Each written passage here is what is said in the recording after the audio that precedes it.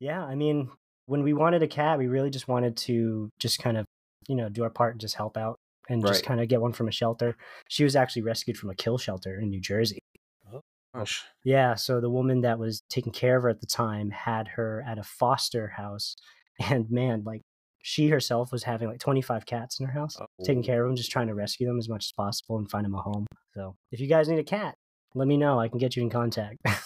What kind of cat? Like, is it? She is I think she's just like a tabby cat.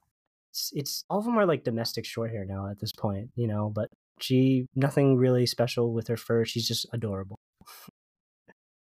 Well, good to know. Yeah, I'm glad you're it's funny saving because cats out here. Thank you. Yeah. It's Mm. funny because now that I'm like kind of into cats and stuff, my whole social media feed is filled with cat content now, Mhm. of course. They'll do that. Yep. Speaking of that, you're the content creator of Acuity, aren't you? Yes, sir. Yes, sir. So, I'm basically the guy that does everything social media related. We're a small company, so everyone wears like multiple hats, and one of my main hats is just social media content creation and general marketing for the company. Okay. Yep. I forgot. We didn't introduce him on this on No, this we one, totally Eddie. missed that one. Yeah, you can go It's ahead. all Do it good. again. Do it Yeah, again. Do it again, my Eddie. name is Powen, and I've known Eddie for almost a decade now. And coincidentally, Eddie, of course, is sponsored by Acuity. He drives the Acuity Type R, and I basically work for the company that sponsors him. I was gonna Eddie, say, what are you doing? You I'm couldn't trying to just get. wait to do this shit No, no, no, afterwards. no, no, no, no. There, I couldn't see you for whatever reason. My screen stopped working. My docking station wanted to You got be really pixelated for a second. Yeah. difficult. My docking station was not working, so I couldn't see anybody or hear anything. So I had to do it. Okay, So, likely all story. right. He was just playing with So himself, everybody. sorry. I had to get it over with. I had to get Mhm. take the edge off, as they say. Palin, we've known each other for quite some time. And I just want to hear sort of your backstory with, cars. And, a lot of people might think you are like the biggest Honda person, but, actually you're more of a Eurotrash kind of guy. I mean, pretty much. I mean, I started out with the clapped out Beamer life. So basically, I mean, my dad and both my parents actually we work in the restaurant industries, and of course, like to Asian culture, like a big thing that makes them feel like they've made it in the world is like getting a European car, so Mercedes, BMW, the whole jazz there. And so that's how I got into the German cars. And my dad actually used to have an E30 M3, and this was right around when I was born. And then his excuse was he wanted to trade it in for a more practical car so that I could drive with him, and he chose a convertible 325i instead. Not much different. um, Not much safer either. But I mean, the funny thing is, it's the car that eventually got me really, really into BMWs because it was kind of like that hard to reach car because my dad like put it in storage. So we worked on it a little bit when I was in middle school, and that's kind of how I got interested in working on cars. And then after a couple years, I get my permit. I suffer a couple years driving a Volvo S70 that's like really, really run down, high Right. mileage and everything for the delivery car for my restaurant. And then once that car kind of went, it was around junior, senior year of high school, and I asked my dad if I could take that car to storage because it was practically worth nothing. It needed new brake lines, it needed a whole cooling system overhaul. The top didn't work. It was all moldy on the inside. So there's a lot of work that the car needed before I could actually drive it safely. I was actually fixing it and I didn't even know how to drive it. I didn't know how to drive manual at the time. So I was basically fixing a clapped out Beamer without even knowing how to drive it. So that took about a year and a half, 3 part-time summer jobs, and then lots of dates missed by my then ex-girlfriend, of course. Just like crawled into like my little hut trying to just like finish this car and spending all my money on it. But eventually I got that car running enough to drive it my senior year of high school. So that was a lot of fun. And basically that's how I really got into the BMW platform. And then it kind of got a little bit further when I tried doing a turbocharged build on it. So it took me a little bit more time to do that. But that was my peak with like car modification, I'd say. And then I got into So Hondas. you wised up. He wised Yeah, up. He was I like, got tired of reliability issues. he's like, what? I like windows that roll down. Yep. I also So like a car that just smells decent. because Yeah, it just I always mean, smelled like a little moldy, little dusty. So actually, I even first saw you on Ignition Tube when I used to watch that, and oh it was an really? That's E36 awesome. build. Yeah. Yeah, So Eli really was a big part of the process of like getting all of this stuff done and motivating me to get it done too. We right. started, I think, hanging out senior year of high school too, junior senior year of high school around that time, Hmm. and we basically bonded over the fact that we were like the only car guys in our class, Right. and we eventually started wrenching on each other's cars, and then Eli, of course, wanted to pivot a music YouTube channel into a car channel. And so Mm, that was kind of like his transition was like he wanted to go from music and then just start on cars, and it kind of was history from there. right. So that's really cool that you saw Ignition Tube, because like that's like my OG YouTube days Yeah, before I it even was a started YouTube. while ago. Doc M3 and all of Don't. them, Oh my God. Yeah. bro. Cody. Ever Haven't seen ago. him in a long I got to time. visit the doc. He actually texted me about a month ago, and I It's got to been a while. visit soon. It's been a long, long time. I think the pandemic has like pretty much like felt like a time hop. So you're like, oh, that was no, that was like 5 years Yeah, ago. yeah. Yeah. Yeah. The past, I was just like counting in my head, like how many years of COVID? It's going to be 4 years soon, Yeah, yeah. Yeah. which is crazy because I still 2019, think I guess that's what did that. Then, yeah. 2020. There have been 2020? people that went to college during the pandemic freshman year and never actually probably really went to classes when you think Probably about it. not. That's Yeah. crazy to think It's about. wild. Yeah. Also, different generation of school children in general, like K to 12, like Oh, a it's generation weird. that had 4 years worth of education that wasn't really in person fully. It's nuts. I feel like we're going to start seeing the effects of that in the next few years. Yeah, I hope that it balances. Like, there's some like bad things about it, like how like social development kind of works, but at the same time, I bet you there's probably going to be some benefits, because Dude, I feel like there's going to be some benefits because I mean, let's just talk about it, we'll just get this right away. Warzone came out during the Oh, pandemic. that shit And lit. perfect timing. I'll Yeah. tell you something, like I have never tried that hard at a video game in my later 20s than Yeah. anything. Here's I mean, here's like my thing with video games. Like, you say like trying and learning and like getting into it, like you're on a level still above me, because like I feel like I got left in the dust.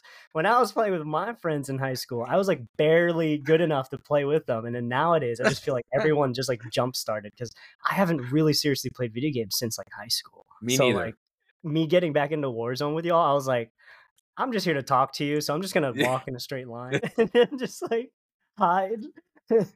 yeah, you're good at that. You're good at that though.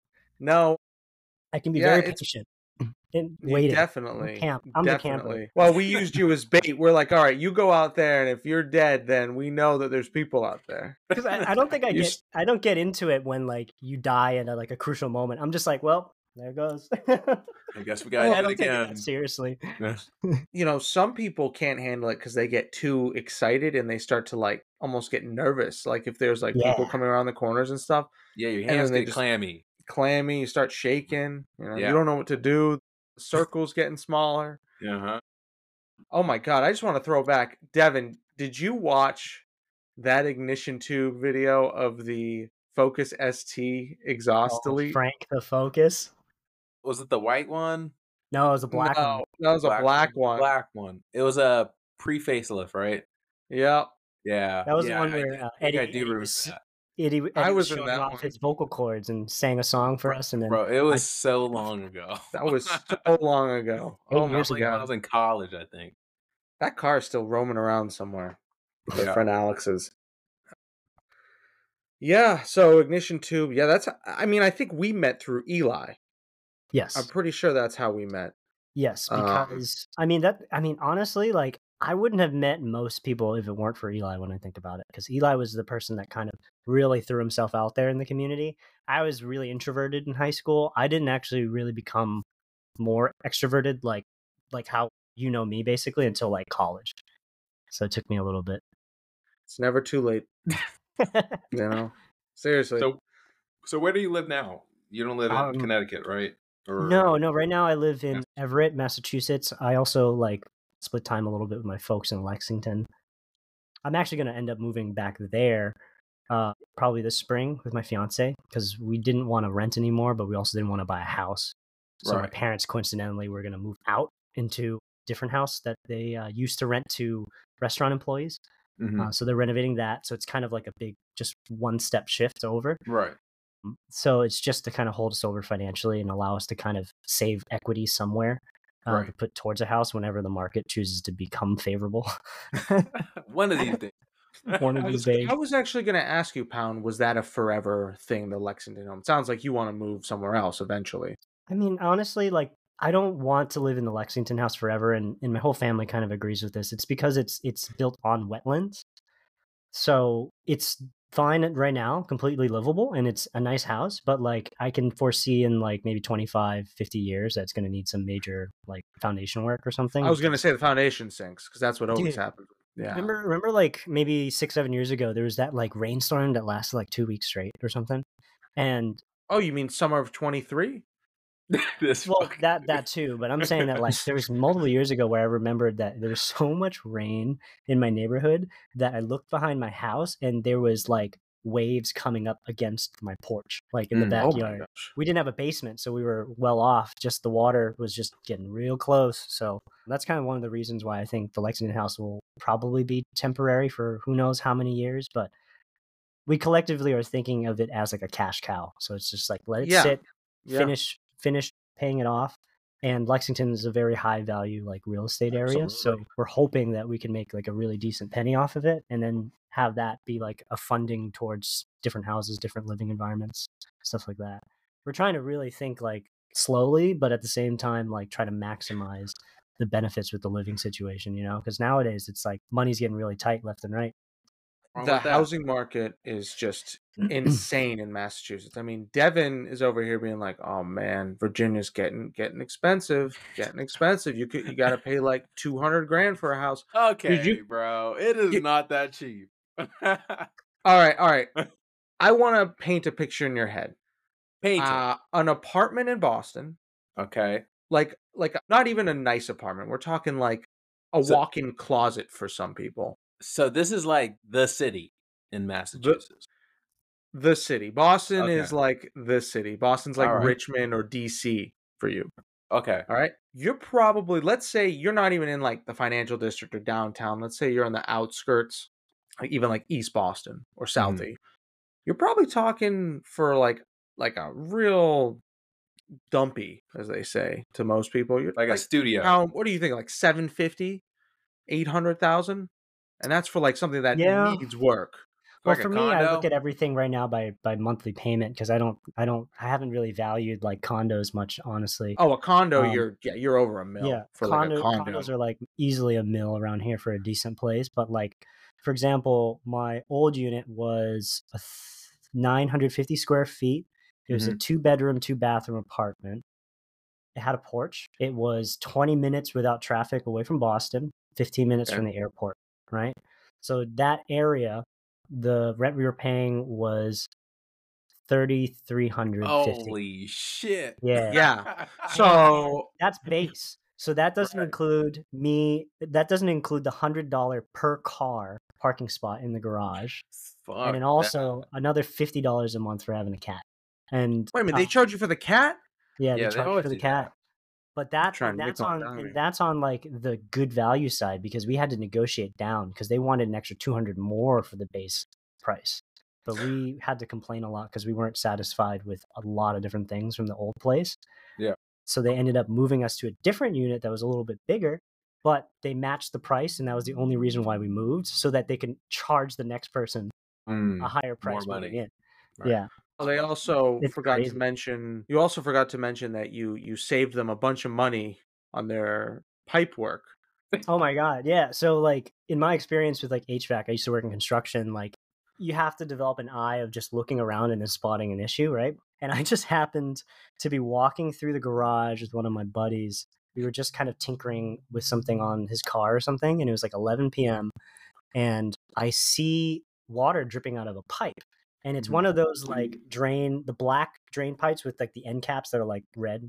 I forget the formal name for them, but basically the cap was pushed off because the entire pipe had frozen over. Mhm. and it was actively leaking. And I basically told the security guy, "Hey, you guys might want to check that pipe ASAP because it's leaking right now. But I guarantee you, if that water runs out, it's going to become an issue." 5 a.m. rolls around, the fire alarm goes off. Oh, God. So I think what had happened was the programming of the building has a failsafe. Well, not really a failsafe. It's more like a generic like report alarm that something's wrong with the system. So when all the water drained from that pipe, I think that pipe fed all the sprinklers.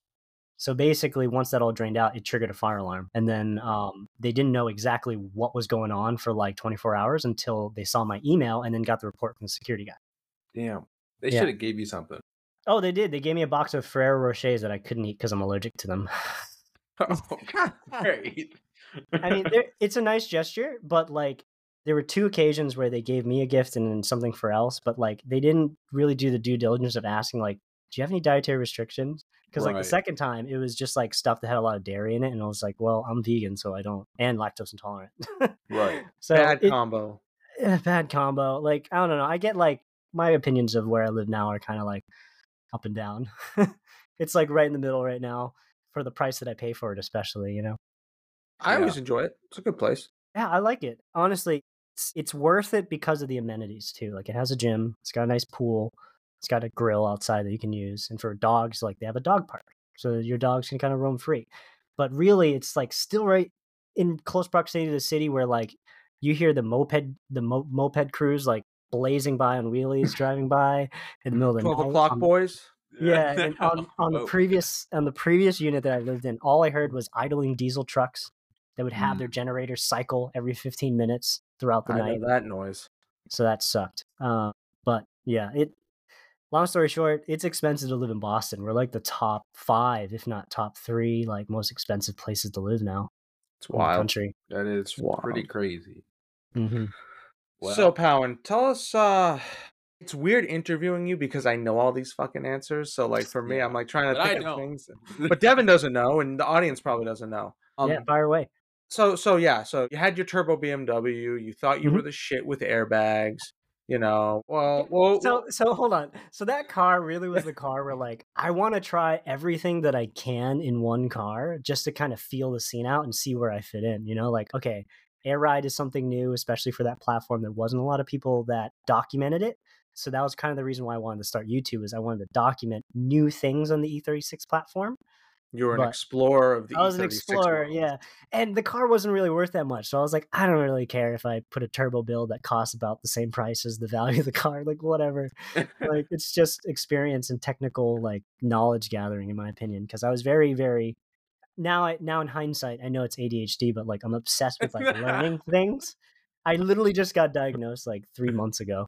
So it's, like, a pretty awakening event, realizing how I kind of sifted through the car scene. Because, like, most of the stuff was motivated by impulsive like decisions to just try something new just because I wanted to like feel it out Right. when I didn't know whatever the heck I was doing to begin with. So I was just like, yep, if I screw up, at least the car isn't worth much. It's not like Bugatti or Lamborghini or anything. So That car taught you, and I think a lot of us a lot, because yes, you know, it tested all of our patience. I was gonna say we all sort of. I mean, I'm not saying I had a big hand in it, but I just remember like going over there and just wrenching on the thing. And at the end of the day, we had really very little knowledge of what the hell we were doing. Yeah, and this was like, of course, before I went to college when we started it, because like as I kind of went through my mechanical engineering program, like I kind of learned that like, wow, that wasn't really safe when I did that. That was kind of stupid when I tried to do it this order and stuff like that. Like you learn a lot like when you're in your 20s. So when you look back, you're just like, oh, thank God I'm still alive. Right. Oh, for sure. Don't wear like masks or gloves or anything. So it's just Oh like, my God, I look back and just the stupid things and just thinking I still have all 10 fingers and all 8 toes. I smashed my hand really bad said on an 8 exhaust toes? hammer. Yeah, I was joking. Yeah. So Nobody got that. Nobody got that one. But yeah, so you did your whole E36, your first E36. We'll get to the next one later. yeah, and the multiple. So you know, you had this car, Gertrude. you still have the car. It runs. Mhm. It still runs. I It saw still it runs fine. a It couple has months like kind of ago. a has a cruddy tune, but I mean, like it pulls hard and it runs great. It's never let me down yet, knock on wood. I So, honestly feel like you should keep it in that sort of look and not ever redo it, just to remind you where you started from. And oh, of also, course, it's a yeah, time capsule of what the car community and aftermarket community was like during the 2010s. And I feel like that car, that whole style is gone. Nobody's doing stuff like that oh anymore. yeah. I think You know? honestly, like if there was anything left to do in the car, I'd probably just finish up the loose ends because there's some panels that are missing and some small things. But I think honestly, the most I'm going to do is exactly like you say. I'm going to keep kind of the body the way it is. I thought about doing like a cheap eBay Rocket Bunny kit, but I was just like, it's too much effort No, for my time. no, no, no. I And think, if you want my opinion, which you probably don't, but I'm going to give it to you anyways, get a new fucking set of wheels for that thing. And just clean up the interior. That's what I would do, yeah, and just drive oh it to yeah, the ground and just enjoy it, because I think it's more of a it's not a car that you're gonna be breaking lap records with. no. So many people are like, And, "Why aren't you tracking it?" It's like because I'll die. well, Like first I thing, it's a 100%. The convertible. brakes are It's gonna like burst on the track from the heat, and then like, oh my god, and the engine's gonna probably fall out. I don't know. more of a sentimental car, and that's what it should be. I don't think it should be Yeah, a project. I mean, the project part is done, right? You've done that part of yeah. its life. The all of the things like the little like milestones I wanted to try on the car are done. Like I understand how to build a turbo system. I understand how to airbag suspension functions and what goes into a project. I basically started understanding in like concretely. I understood concretely how expensive everything is. Like how to Yes. budget because you can't because that's something you just don't know when you're young. It's like you spend so much money on it, like, and then you don't really understand that like it accumulates. And like long story, like I don't know, it takes like maybe a year of working on cars before you realize like, damn, I spent probably like 10,000, $15,000 on mods or my Right. of my time too, So you'll value never for time. And then you But you'll think never later on, damn, I could have bought so much Bitcoin and been a fucking millionaire. well, yeah, we'll fast forward to my M3 and the reason why I bought that. It involves Bitcoin. I was gonna say That's a whole Powen was, yeah, Powen's gone through some stages in his life, but yeah, you know I really do enjoy that car, because whenever I see it or whenever you post about it, it brings back to my college years. It brings oh back yeah, to my younger times, and I think about how lucky I was to have met you guys, and I don't think likewise. I would have been where I am now without you. So yeah, I it all appreciate it. started I with mean, that like Aw. fucking car. it's like I said before, like Eli kind of helped me tiptoe into like the whole community and actually go out to meets and like go to car shows, the Cars and Coffees at Lars Anderson, for example. But I think honestly, like everyone that I've met along the way, yourself included, Tom, David, Alex, everyone in our friend group essentially like has helped me become more sociable. Because again, I was super shy, and now I feel like I can talk people's ear off and go in different directions. Like Eddie, you and me combined, we're gonna take this podcast and just Oh, talk about.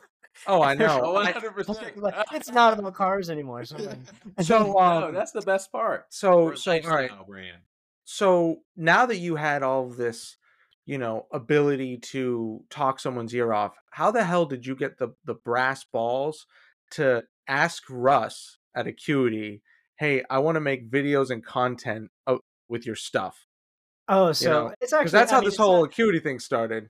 I just think it's funny because like the way that everything kind of went down was well. First of all, none of this would have happened if I didn't buy a 2017 Honda Civic Si for my first like car that I wanted to finance, like brand new. Right. And it was the only reason why was because my company allowed me a $500 vehicle allowance because they were making me drive 2 hours like each direction just to go to a Hmm. job site, and so they felt bad. And the only other option was a tool truck, like the small Ford Transit vans, Right.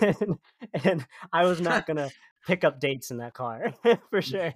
But anyways, the 2017 model fit the budget perfectly, including insurance. So I was Oh, like, perfect. all right, paid off. And so every other car that I was looking at didn't. And so I got that car. Within a couple months, I racked up 10,000 miles on the car, Jeez. and I did not like the shifter anymore. Like it started feeling really sloppy. I was looking for things just to make the car feel more enjoyable to drive. And then comes along Acuity. There was two companies, basically a couple companies, a handful of companies that make parts for these cars. And so I happened to stumble upon Acuity first, and then I wanted to try some of their centering springs, base bushings, just to kind of see how it crispens up the feel of the shifter.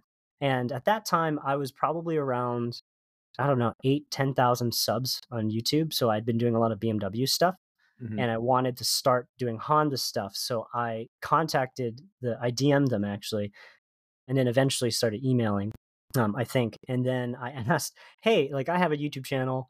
Like, I think I could get you guys views because this car is brand new. I'm going into the Honda scene. Here are links to all my videos.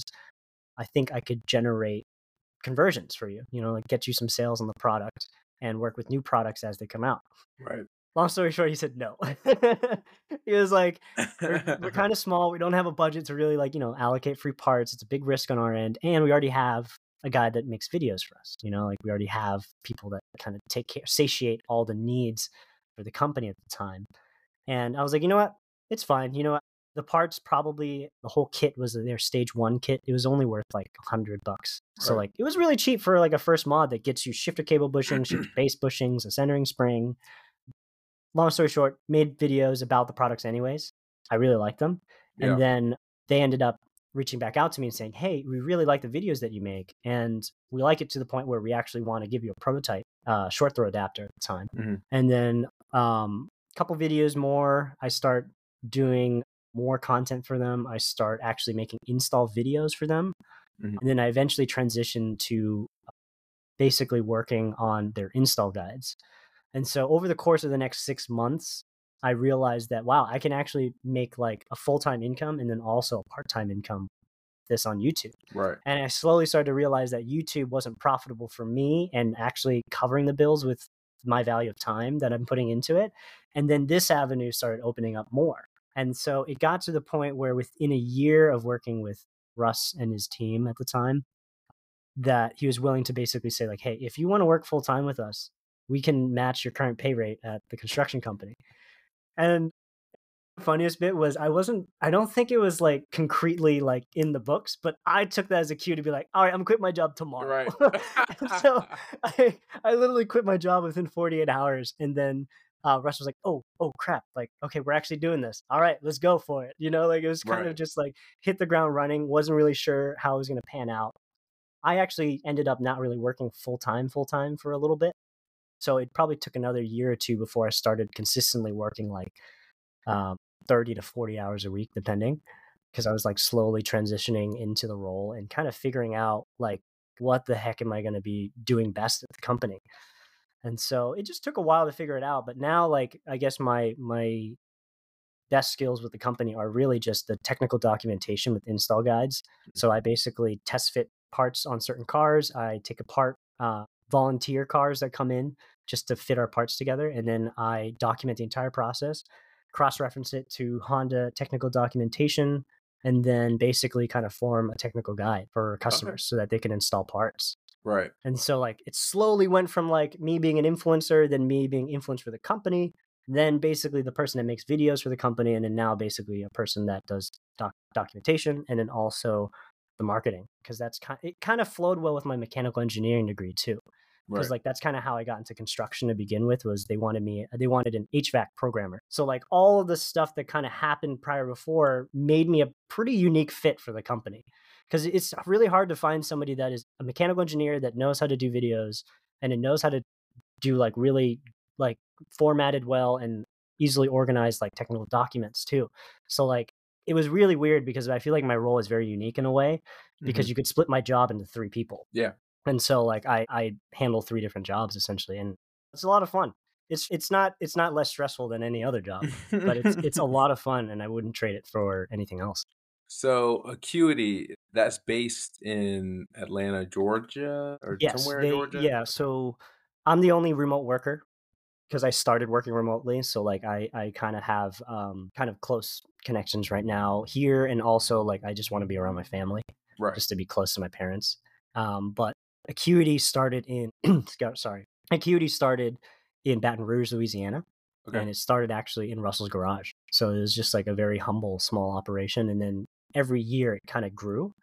And I got involved probably year 2 or 3, and Okay. then now I think the company is probably 7 or 8 years old now, right, Eddie? Yeah. correctly. It started, I Gotta think, do something for their 2017, 10. 2018. Yeah. Yeah, it was like 2017, I think. Yeah. Well, basically right around when the Honda 2018. Civic Si came out. Well, they were doing TPS sensors right before I joined, but I basically hopped along when they were really pioneering the parts for the 10th gen platform. Okay, that's awesome. Well, Eddie was actually involved in the prototype shifter. And the So, radiator hoses. and the radiator hoses too. Yeah, that was a lot of fun. Yeah, Figuring out and the how to install banners. those. And the Yep. banners. Yeah. A lot So, of the do you tension find stuff. cars local to Massachusetts? So And not local to then, here because all of them are rust buckets. Rusty. You know that? Rusties. Yeah, I was gonna say, you know that scene in Cars, Fred? That's Yeah. every freaking Honda that's over 5 years old around here. Around here, yeah. And if you find one that isn't rusted out, it's like a garage queen. It's just one that only comes out the meats. Okay. But I find most of the cars in Atlanta, at least for this round of technical documentation, you know. So we're basically working on a couple parts, but like most of the cars that we take in, it's Mhm. just easier when you get a car further down south because like they just don't rust like it does up in the Right. Northeast. And every bolt just comes apart without a fuss. Yeah. Even So the do exhaust you? bolts. So do you fly back there, do the technical stuff, and Yeah. then fly? Okay, all right. Yeah. Just making sure. You hit the nail on the head. Definitely pricey, but I mean, it's been working really well for the team, and I'm just really grateful that I can do that. You know, like I feel like I'm in a very, very unique position that started remote before the pandemic. So like it was very the same for me when everything kind of Right. happened. But yeah, they fly me out to the shop probably once or twice a year. Mhm. And my whole goal is to one, document stuff that needs to be documented, or just make content around new products or old products that we haven't touched yet. And then also most recently, we were capturing like some manufacturing processes just to kind of show off how we put stuff together and how we like do final finishing on some things. Right. Basically, like part of my job is just finding what content sticks well for us too. Okay. So like I try whatever. Awesome. Yeah, it's a job that I definitely You can definitely relate to. can relate to it, but I just don't enjoy it. Like you have Really? to, like you just Like, have well, to be. what's the most challenging stuff for you that you think that's burning you out a little bit? Because for me, Uh, I would say for me it's video editing because like yeah. that's starting to get old for me.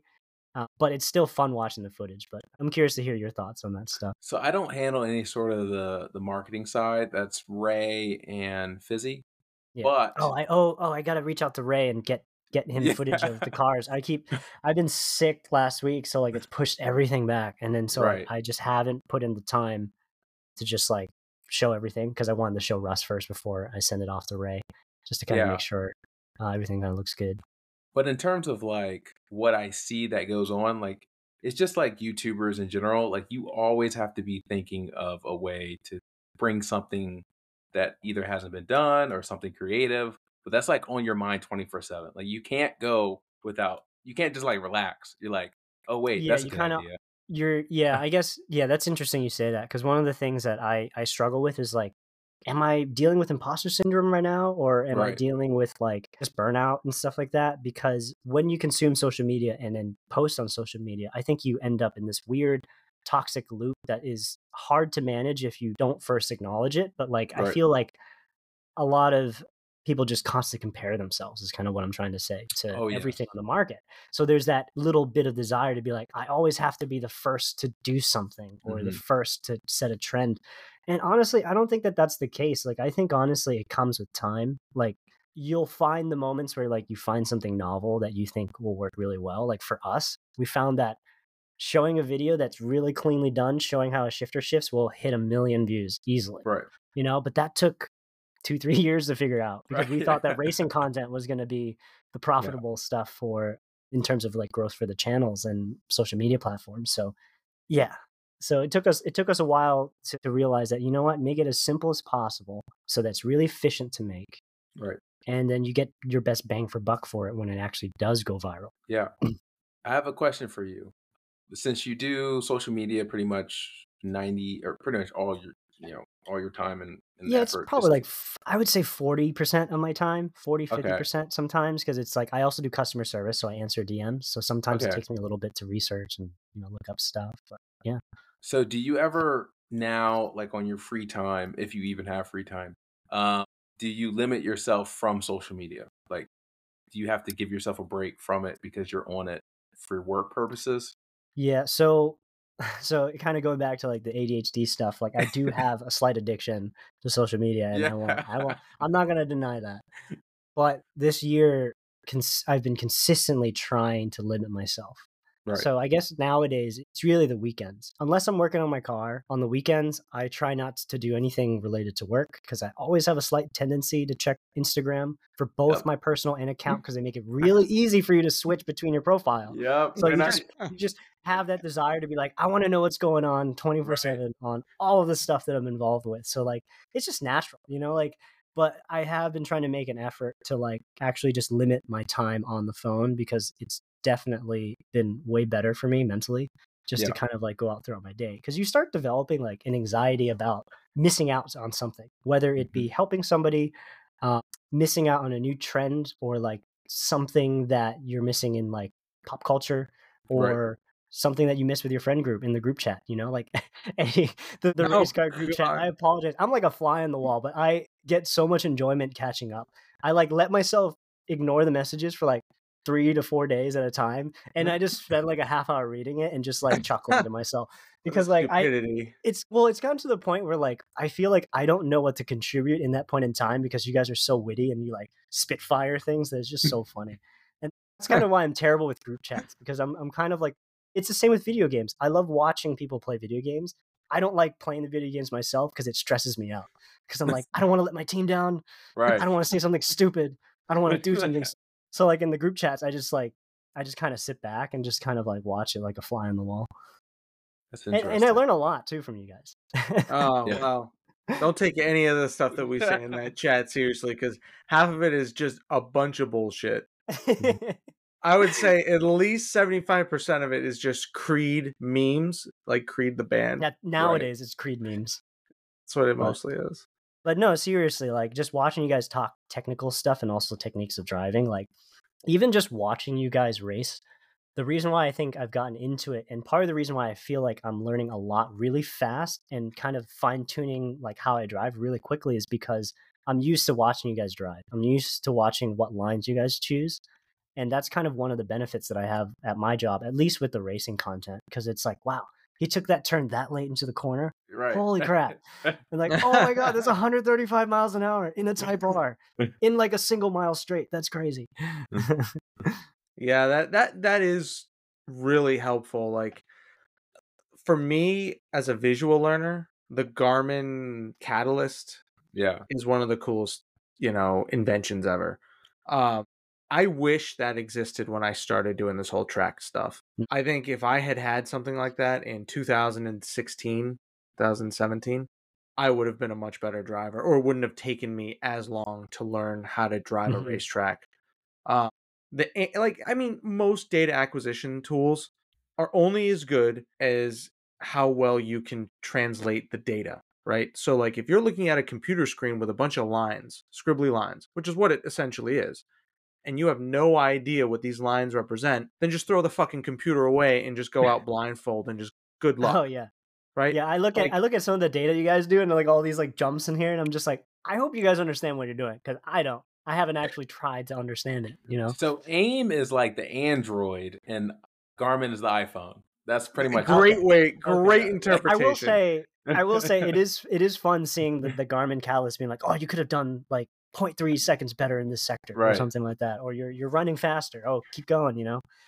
It's also Funny a great. enough. Yeah, no, keep Sorry, going. go ahead. You go. No, you go. No. I got Okay, nothing so else to no, say. what I was saying was, I'm keeping it simple. Like I have, I think the HP tuners. What's that app? It was the Track Addict. Track or Addict. So something. track it. Yeah. Yeah. And it's a decent app, and all I'm really doing is just tracking my time. And then it's also nifty to have like a video footage overlaid on top of it, and kind of have an estimation on the G forces, and like where you turn and how fast you're going. But the biggest thing for me that made me learn really quickly was having an instructor drive my car.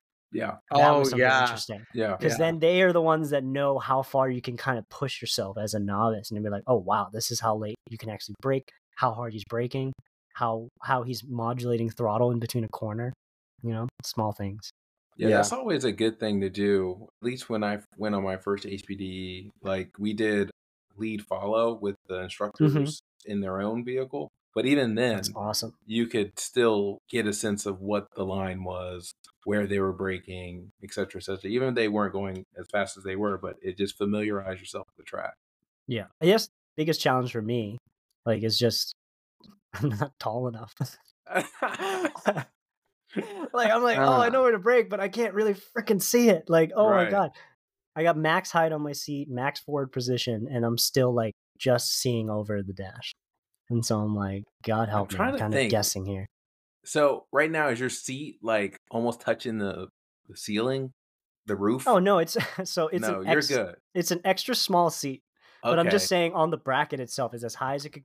I feel like if I had a slider mechanism Yeah. underneath it, it would bump it up just enough that yep. I I have was enough. gonna say throw a slider in. That Mhm. that adds at least an inch and a half. Awesome. Yeah, I'll consider it. Or I was thinking about getting plates to mount to the floor and then mounting the brackets to the plate to give me an extra half inch or something. I'll do it too. I mean, the one thing about the slider is, I mean, no one will be able to fit in your seat anyways.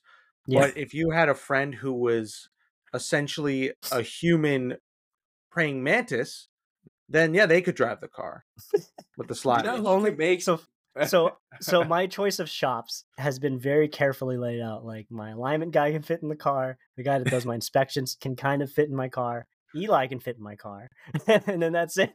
It's only those four people. I don't think anyone else is going to fit in the car. It's If you always haven't, funny bringing your car to like a dealership. At least when I bring my car to the Mercedes dealership, they open the door and they're like, I'm not getting in that seat. Like you're gonna have to drive it in, but can you sign this Right. waiver? Exactly. your seat's Yeah, really there's comfortable though. Yeah, my it seat is is. comfortable. Yeah, it is. I can imagine.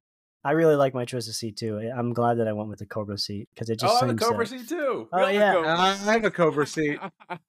The only thing that I added to mine was I took this little like lumbar cushion and I Hmm. inserted it behind the foam on the lower section. That's like the longer section, Right. and that gave me a better profile on my back. So when I like kind of lean back into it, I can cruise for longer without having to like really want to get out and stretch and stuff because my Ooh, I'll back let is. you into a secret that I have in Oh, my okay. seat. So you can go online and they make like these little Vibration air, pads. like I'm just joking. no. They make like these little air pumps, and it has like a bag at the end, and you just put that Oh, behind the back, and there you go. that's awesome. You have your Hmm. lumbar support. I have it in my car. Heck yeah. No, that's awesome. No, I'll definitely consider that. That reminds me of. And it's really easy to do because it's just you slide in behind it.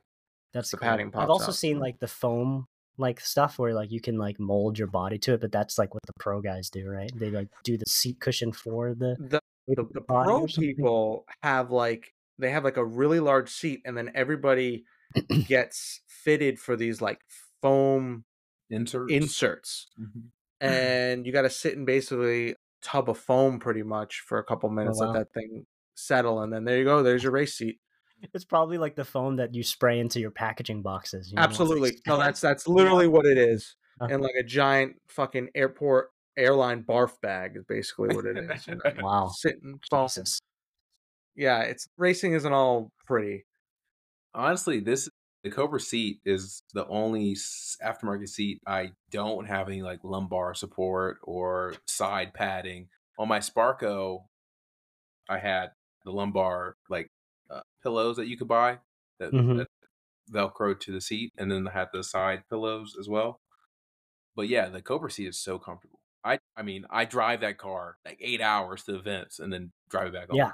Yeah. So It's just something about the way you can angle the seat. And also I right, think like the quality of right where you're right under your thighs essentially. Because I found that if a seat's uncomfortable, it's either your lower back, your butt, or your behind your knee that's gonna start getting like really numb. And yeah. it's just kind of like that's it's hard for me to find a good seat because everything is made for like a tall, slightly taller person than me with a slightly more body mass because I'm pretty scrawny. I will say, like, we're going a little off topic here, but car like having a good seat in a car is grossly underrated when you're purchasing a vehicle. Like you don't realize, Yeah. because like that takes a while to figure out. Like you can sit in a car for an hour and not realize that it's not comfortable until you get home and you're like, why do I have like a nerve What? tweak in my left butt cheek? Mm-hmm. Like, what Mm-hmm. is going on here? You I would know? say Type R seats are probably one of the best OEM seats. that you Oh, can they're buy. fantastic. Those are Yeah. great seats. Yeah. I think that they're good. Yeah, they're good shape. I will say the Vaders were great, but they're not good for long distance driving, in my opinion. They're lookers, as they call it. Yeah, they They look look great. great, They look great. but you know, if you got a pancake butt, you're fucked. You know. I think honestly, I'm probably gonna just swap the seats to the convertible, just so that I can keep them somehow, you know, but also not have them like sitting on a shelf. Well, I hope whoever drives that car other than you's got a dumpy, because if they don't, they're gonna be hurting the next couple days after driving that thing. Those Vaders were uncomfortable. They looked great though. Like you looked Yeah. like fucking badass. Well, now, like, that car was, what do you have, like a 95, 96, 97. 97? Yeah, they're like, what, 30 years old? Like, 30-year-old leather seats?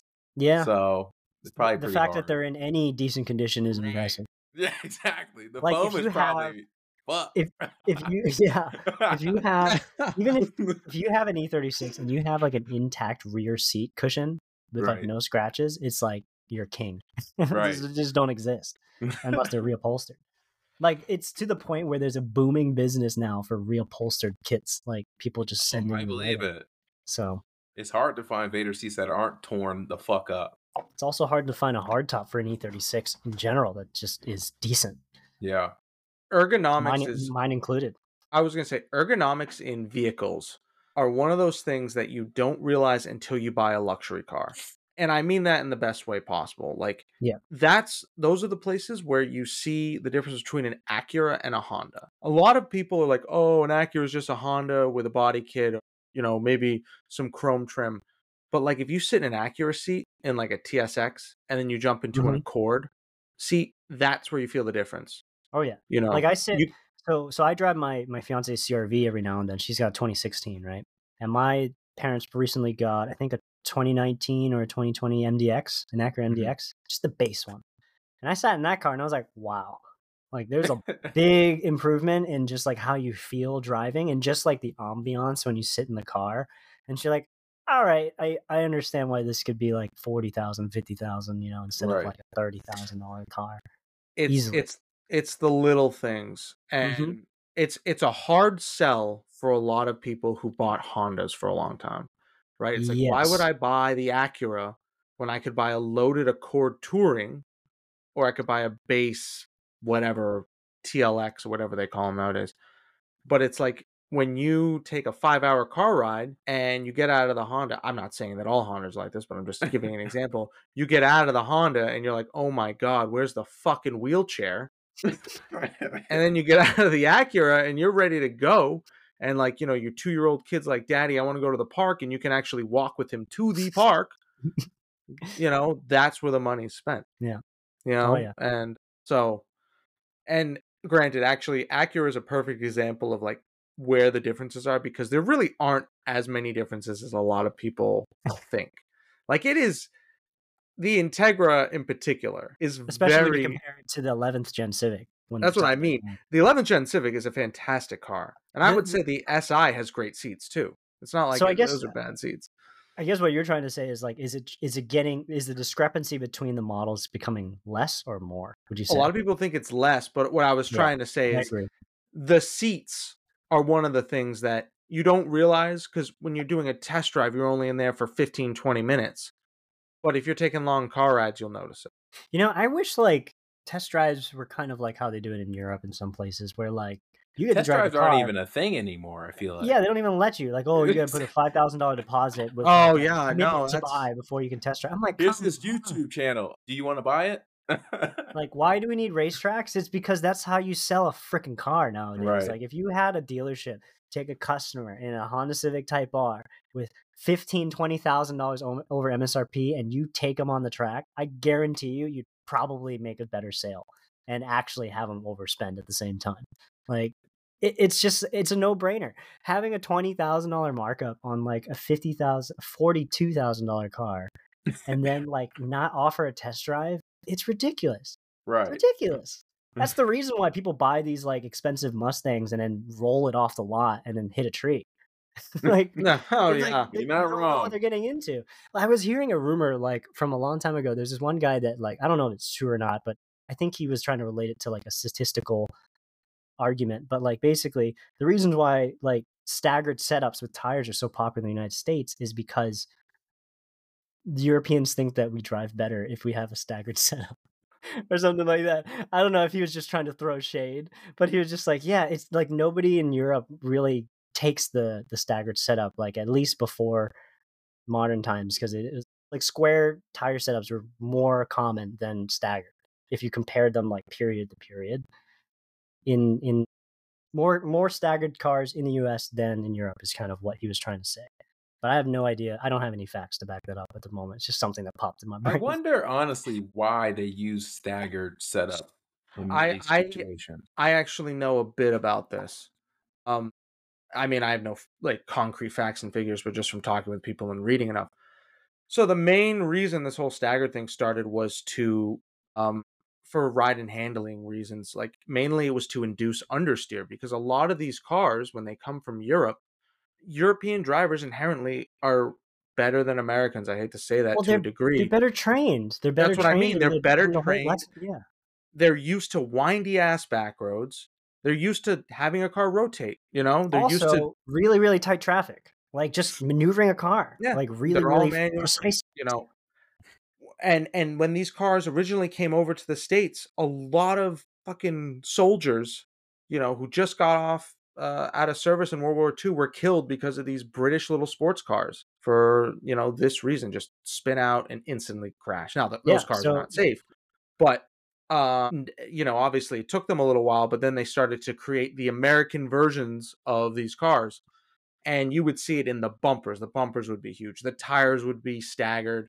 They would have cats on them. They would have different things than the European versions. That's why you always hear people being like, "Man, I wish I had the European European E36 spec. M3." Yeah. Yeah, the Euro spec. You know, now staggered, I think, is just an easier way to manage understeer and handling instead of Oh, spending I it agree. all in the chassis Yeah. dynamics, because they would have to spend a ton more money trying to figure out what spring rates to use but still be compliant to invoke that kind of safety. And Um, also, like, I just think the technology with cars nowadays has just gotten so advanced that these cars are going so fast that you really need more tread. You need width in order to really keep the power down nowadays and yeah. make a weight. Yeah. So yeah, that's what I believe is the reason staggered stuff started. Hmm. And also cars just got heavier and bigger, and you know, Yeah. bigger tires. Yep.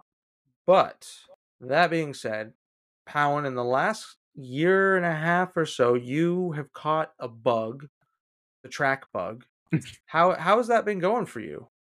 It's been going good. I mean, I will say, like, a common thing that is among E36 guys is like the first year you own any E36, it's just going to give you hell because you're chasing a check engine light, you're doing all the maintenance, you're making sure that everything that has been touched was done properly. Like, that car humbled me because I still think that I overpaid for it. The only reason why I bought it to begin with was I started having a bug to own an M3 because I was like, I've only really like driven the 3 Series and I've driven an E46 M3 and that's kind of was like what I felt like I missed most. So come around, it was May-ish 2021. Bitcoin was doing really well. So I sold like I think $9,000 worth of it just to buy this car that happened to pop up on Marketplace by a guy that was trying to get rid of it because he was closing down his shop, moving to a different one, and the car was in the way. So it needed to be gone. So I got a decent deal, but dude, like the car, the reverse lights don't work. The car like had all these deletes done to it, and it didn't have like anything tuned out or like updated or done properly, so that like there was like bolts and vacuum lines, like bolts zip tied in vacuum lines, and then there's crushed brake lines. Probably the third drivetrain in the car swapped into the car. Like it was pretty clapped when I got it. Yeah. But that car did satiate the track bug, so I spent a whole year trying to figure out all the bugs to make the car at least a good baseline. So that included like overhaul of all the gaskets on the intake, cooling system again, suspension, Fortune Auto 500s, Yeah, that was a tires, whole exhaust. episode with the Yeah. rear spring purge. Oh my god, yeah. So that yeah, the rear spring perch from the old I think HKS kit or something just would not come apart. Yeah. But yeah, so like the track bug kind of started once that car was finished, kind of getting it roadworthy. I went to Canaan. I think it was in June of last year. And then that was my first track day. And I would recommend Canaan to anyone trying to do HPDE, and specifically through Mass Tuning, because it's just so well organized and it's just a smooth process. And they prioritize instruction for free for beginners. So Canaan was a perfect track because it just looked like a track that taught you how to do certain corners that might be challenging in other tracks, if that makes any sense. Like you have a chicane, you have a really nice straight, but it has a kink in it. So you got to be very careful with how you modulate the position of the car and how it leans in order to get the turn just right, maximizing your speed. Late braking zones that you can have different lines and stuff. So like every time I went, I was trying something different. And that was what really started the bug, because after like 6 sessions, I was just like, all right, the car's still in one piece. It might have a broken sway bar bracket because I like kind of went off and then something snapped. But like, all right, I think I can do this. Spend another $700 for the next one. Right. Like prep maintenance, oil changes, all that. Like, let's go. So I had another one that end of the year, I think in like September, October. And then I just called it for the year. I was like, okay, I just can't do any more financially because now I got to do more stuff to the car. And that was where the subframe job kind of got into play. So I redid all the subframe bushings in the rear last winter and finished it in the spring. And then on to my third track day this year. So I think I did Canaan, Thompson, and I'm doing another Canaan event at the end of the month. So Eddie, if you're around, let me know if you can come.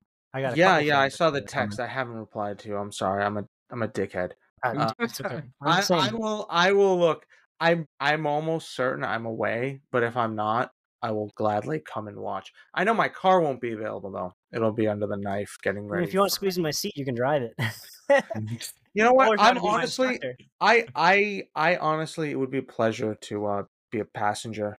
Awesome. Passenger princess for you. So that's him. He's a passenger princess. I would be happy to go around Canaan and show you what you don't already know, which is probably nothing because you've been there more than I have lately. So I can always learn a new thing or two from you, definitely, for sure. Because I think what I'm struggling with is being a little bit more brave. Like when I take risks, I take risks stupidly. Like so, I need to learn how to take risks cautiously. That's kind of where I'm at, because like I break early just to be safe. But so you can take a lot of life lessons and put them on the racetrack, and I mean this in the best way. You just got to know when to send it and when not to send it. And I think the thing is with what you're saying is you get almost, you're like, you're stressing yourself out in the car, and then you try to what is he laughing about? Hey God, yo, every time we hit a fucking hour, you just go off saying random ass shit. No, I'm not. I'm trying to give this guy a life lesson over here. And relate it to racing. I'm trying to relate it. Basically what I'm trying to say is, when you start to overthink things is when shit hits the fan, it sounds like. Yeah. Right? I will say though, when you're in the moment though, you don't really overthink. You're just like, oh crap, where do I brake? That's pretty much it. I think when I overthink is when I'm initially starting and warming up the tires. Because I think that was part of the reason why I went off the last time I was at Canaan. I was only 2 laps in. It was the very first session of the day.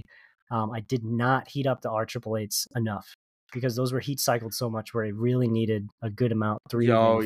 We need to get you off of those. We need to get you some. Okay, good. Yeah, I'm back on the Nankang CR1s. All right. So I got 4 fresh ones on the new wheels that I bought, which had the R888s on them. But yeah, basically, like, I was overthinking it. I overshot a turn and didn't really apply a proper technique. Like, I had to press the brake ever so slightly to dip the car a little bit more so it would turn sharper. Yeah. 2 laps in, first session of the day, went off 100 feet in the track. Another thing I like about Canaan is that there's no rocks. There's nothing that you're going to hit when you go off, unless there's one wall on the main straight. That's it. There's one wall, and you really have to fuck up to hit that wall. Now, unfortunately, you have to try to save it, I think. Unfortunately, if you try to save it, you're going to hit it. I was going to say, unfortunately, I've seen some people hit that wall because it's like a tight, I don't even know, like at least 80-degree turn, with that a tight bump. left. and then there's Yeah. a bump, and it just unsettles the car. And if like you have a car that's Mhm. really twitchy, it can easily catch you off guard and Oh yeah. loop you. I would say So if you had anything less than like a 9 inch width tire, you're gonna feel the traction very unsettled, like kind of oh drop yeah, over. Unless yeah. you're a Miata, because Miatas just go like go-karts. My fastest lap there, that bump probably took like almost half a second off because my front tire lost grip and just Yeah. smoked it. Smoked the tire. It sucks the speed out too. Yeah. Because like you kind of like the car almost wants to like ease into it almost. That was when I'm like, man, I wish I had all-wheel drive. Yes. No, you don't. I was completely trying to chase like a all-wheel drive Golf R on the track the last time, and I was like, man, he's like a full second and a half faster, and I think it's because he's able to navigate the track at different points when it comes to throttle input and braking. That's just not capable with my car. You'll know when you see a fast Golf R when every fucking light is on the dash and every goddamn traction control system is broken because those cars get all sorts of angry when you go on the track.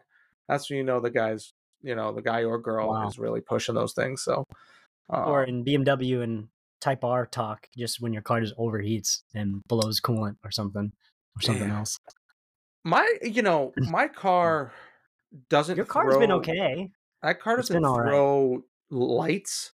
It just slows the fuck down. Like It it's seems just like yeah, I remember it, you wanted a Honda kit just because you could keep up a little bit more at where it should be normal because it would yeah. either heat soak or just like it's just not feeling it that day. Yeah. I mean, like now the car's good enough where like even if it's a really hot day, I'll get 2 or 3 laps, and that's all I need. Yeah. But like back in the day, as you remember, Pound, it was like trial and error, that car. Because you took a long time to cool down too, so you always like negotiated maybe 2 or 3 cool down laps. So you really only had like 75% of your session dedicated to like trying and like actually putting in full effort. Which might have helped me in the long run because like I've come to the conclusion that I'm really good at just like if I have one chance, I'm gonna do all I can on that one shot because I'm so used to having a car that after that one lap, she's done, she's tired, she's worn the fuck out. So like I just got to use every little bit I have on one lap and just keep all my focus on that one lap. So there's a lot of strategy. Driver. Yeah, exactly. Yeah, well, yeah. There's more strategy than you would think with time attack. That's the new TikTok. You're right. It is. It's 1 hour. I'm starting to talk. I'm starting to mumble.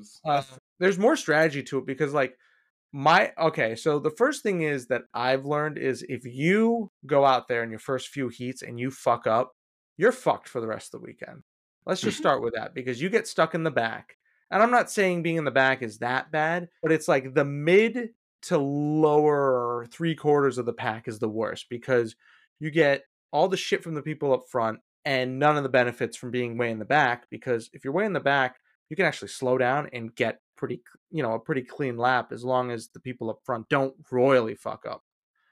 So like for me, I either want to be in the front or way in the back. Like I actually really like being in the back and just letting everybody go way ahead of me because then I can just let the car basically coast halfway around the warm-up lap because I don't want to be at speed. I know you're supposed to be at speed, but my car gets really fucking hot. So like I'm going to try to coast that shit as much as I can and then right at the end then go for it. So but I'm sure Devin could agree if you are stuck like you get stuck in the back, it's a lot harder to make time up than if you have open space in the front. Yeah. Well, I had to have a working car for that. Like I said in the last podcast, for all we know, your car has been down on boost since last year. You have no fucking idea. You have no idea. You get on track next year and you're just going to be like, you start breaking your records by like 4 or 5 seconds. And you're just like, man, this shit's been weak sauce, like 3 years. But so here's the thing, like that. You guys deal with all your troubles so much that like to the point where I'm changing shit that doesn't need to be changed, but I'm changing it because I'm just like, if I touch this, I know for sure it's not gonna let me down. Instead of trust, like I just did a water pump. Like I just did a water pump last weekend, and I thought I needed to change it, and I pulled it out. It was the same aftermarket like upgraded water pump. I'm like, huh, didn't need to do that, but I'm doing it anyway because I'm just like, this thing is gonna go if I let this one go, like for sure. Preventative maintenance goes a long way, Yes. and I didn't know from you. You taught me the brake line flush. You gotta change it out every like 6 to 12 months or something, right? Because it's hydroscopic. yes. Like I didn't Well, know that. okay. And so Anything I that almost like went a full year. oh, I think we lost him. Oh, am I still There here? you are. He's You're here. You're Oh, here. sorry.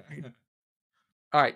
You were saying we missed what you said. You said something about like hydroscopic something Oh or yeah, other. so yeah, no, like you saved me a lot because if I didn't know that I needed to plan to change my brake fluid like once a season at least, like I would have probably ran that brake fluid until like it got really, really cruddy. And Oh, I think you I would have gotta do known it it on got real fucked up. You would have yeah. known. Yeah. You would have hit that pedal and been like, fuck, I should have listened to Eddie. That was me at Watkins. I was like, ooh, okay, I'm going in. Think that Now- little speed shop. I was gonna say those guys are awesome. They saved me too. That fucking speed shop. Brake fluid, brake fluid, brake fluid. All right. Well, Brake Brandon- fluid. Long story short. Yeah, welcome back. Long story short, change your brake fluid when you think you need to change it, because better safe than fucking Yep. sorry. Powen, Yep. thank you for coming on tonight. I know it was a last minute text by me asking you, but we've been trying to do this for a while, so Yeah. I'm glad we could get you on here. I'm glad. And I'm sorry, I didn't know that you thought you had to actually physically come over here. Oh yeah, because I fully expect like, okay, I'm gonna drive to Eddie. I got a budget a half hour, and then I was just like, we're nah, not it's gonna that happen. professional. If I live there, maybe we have a studio. But But hey, we're in the modern times. Like this is how you do it. You don't Yeah. have to leave your home. Comfort of your own Exactly. home in my uncomfy gamer chair. Exactly. Well, thank you again for giving us a bit of what you're about, and where can we find you? I mean, you guys can find me on Instagram, POWOW66. I have an unactive channel. I'm probably going to end up posting it onto it again when I have more free time, but that's called Powinning. And then, of course, if you guys reach out in the DMs or comments or something on anything with the tag Acuity Instruments, chances are you'll run into me or members of our team. It's been a pleasure, And- guys. Like, yeah, it's been awesome. One last question I have for you. Sure. What is your favorite Acuity part that they make? Acuity part? Yes. Well, I mean, what parameters would you say? Like when it comes to budget or Anything that's in that fucking Ooh. catalog. What's your favorite for you though? Not because of what it does. Why do you like it the best? Okay, so I guess the part that really spoke to me as this is a company that's innovative and is going to go really far when it comes to trying to be the best out there, it was the short shifter because I did everything progressively to the car: base bushings, cable bushings, centering spring, and then I got the rocker arm and then the short throw adapter, and then those already impressed me beyond what I was expecting with aftermarket mods. I didn't think it could get better. And then I got the shifter, and I was just like, holy crap, this guy's a magician. Russ is a magician. When it comes to like designing parts, he combines like all this knowledge from like making parts for F1 cars, DTM cars, and then like having a job that like really fine-tuned like high-level engineering into like designs and stuff. It's just really cool how far you can take that in the aftermarket, especially when you see how much testing and how much homework he does on all these parts. And that shifter was kind of like really cemented that like I want to be with this company for a long time because I want to see where it goes. Like we're still only 6-7 guys strong, but like every single year we're making really big leaps, whether it's through parts or whether it's through social media size or through sales. Like it's been really cool because each year I feel like we're learning new things still, and then we're growing in different ways. So it's been a great experience, especially involving all my friends too, where I can. Like it's been a blast. Awesome. It's like really like a dream come true. Like you don't often get a job that you can rope in your friends with. You can still travel. You can go to racing events. There's not really many career paths that offer that stuff when it tailors really well to your hobbies and includes people. So it's a very humbling experience and a very fun experience as well too. Awesome. All right. Great way Thanks, to guys. wrap it up. Yeah. Thank you. Thank you. I appreciate it. I'll talk to you guys soon. Come on. It's not stopping. All right. Good night. All right. So It's stopping. It's not stopping. how does Get it? essentially, what we've learned from this podcast is unless you want to be a fucking pit lizard, you gotta work at Acuity to do I all hit this track stop. day It's shit not with your stopping. friends. It's just gonna keep going. Fucking junk.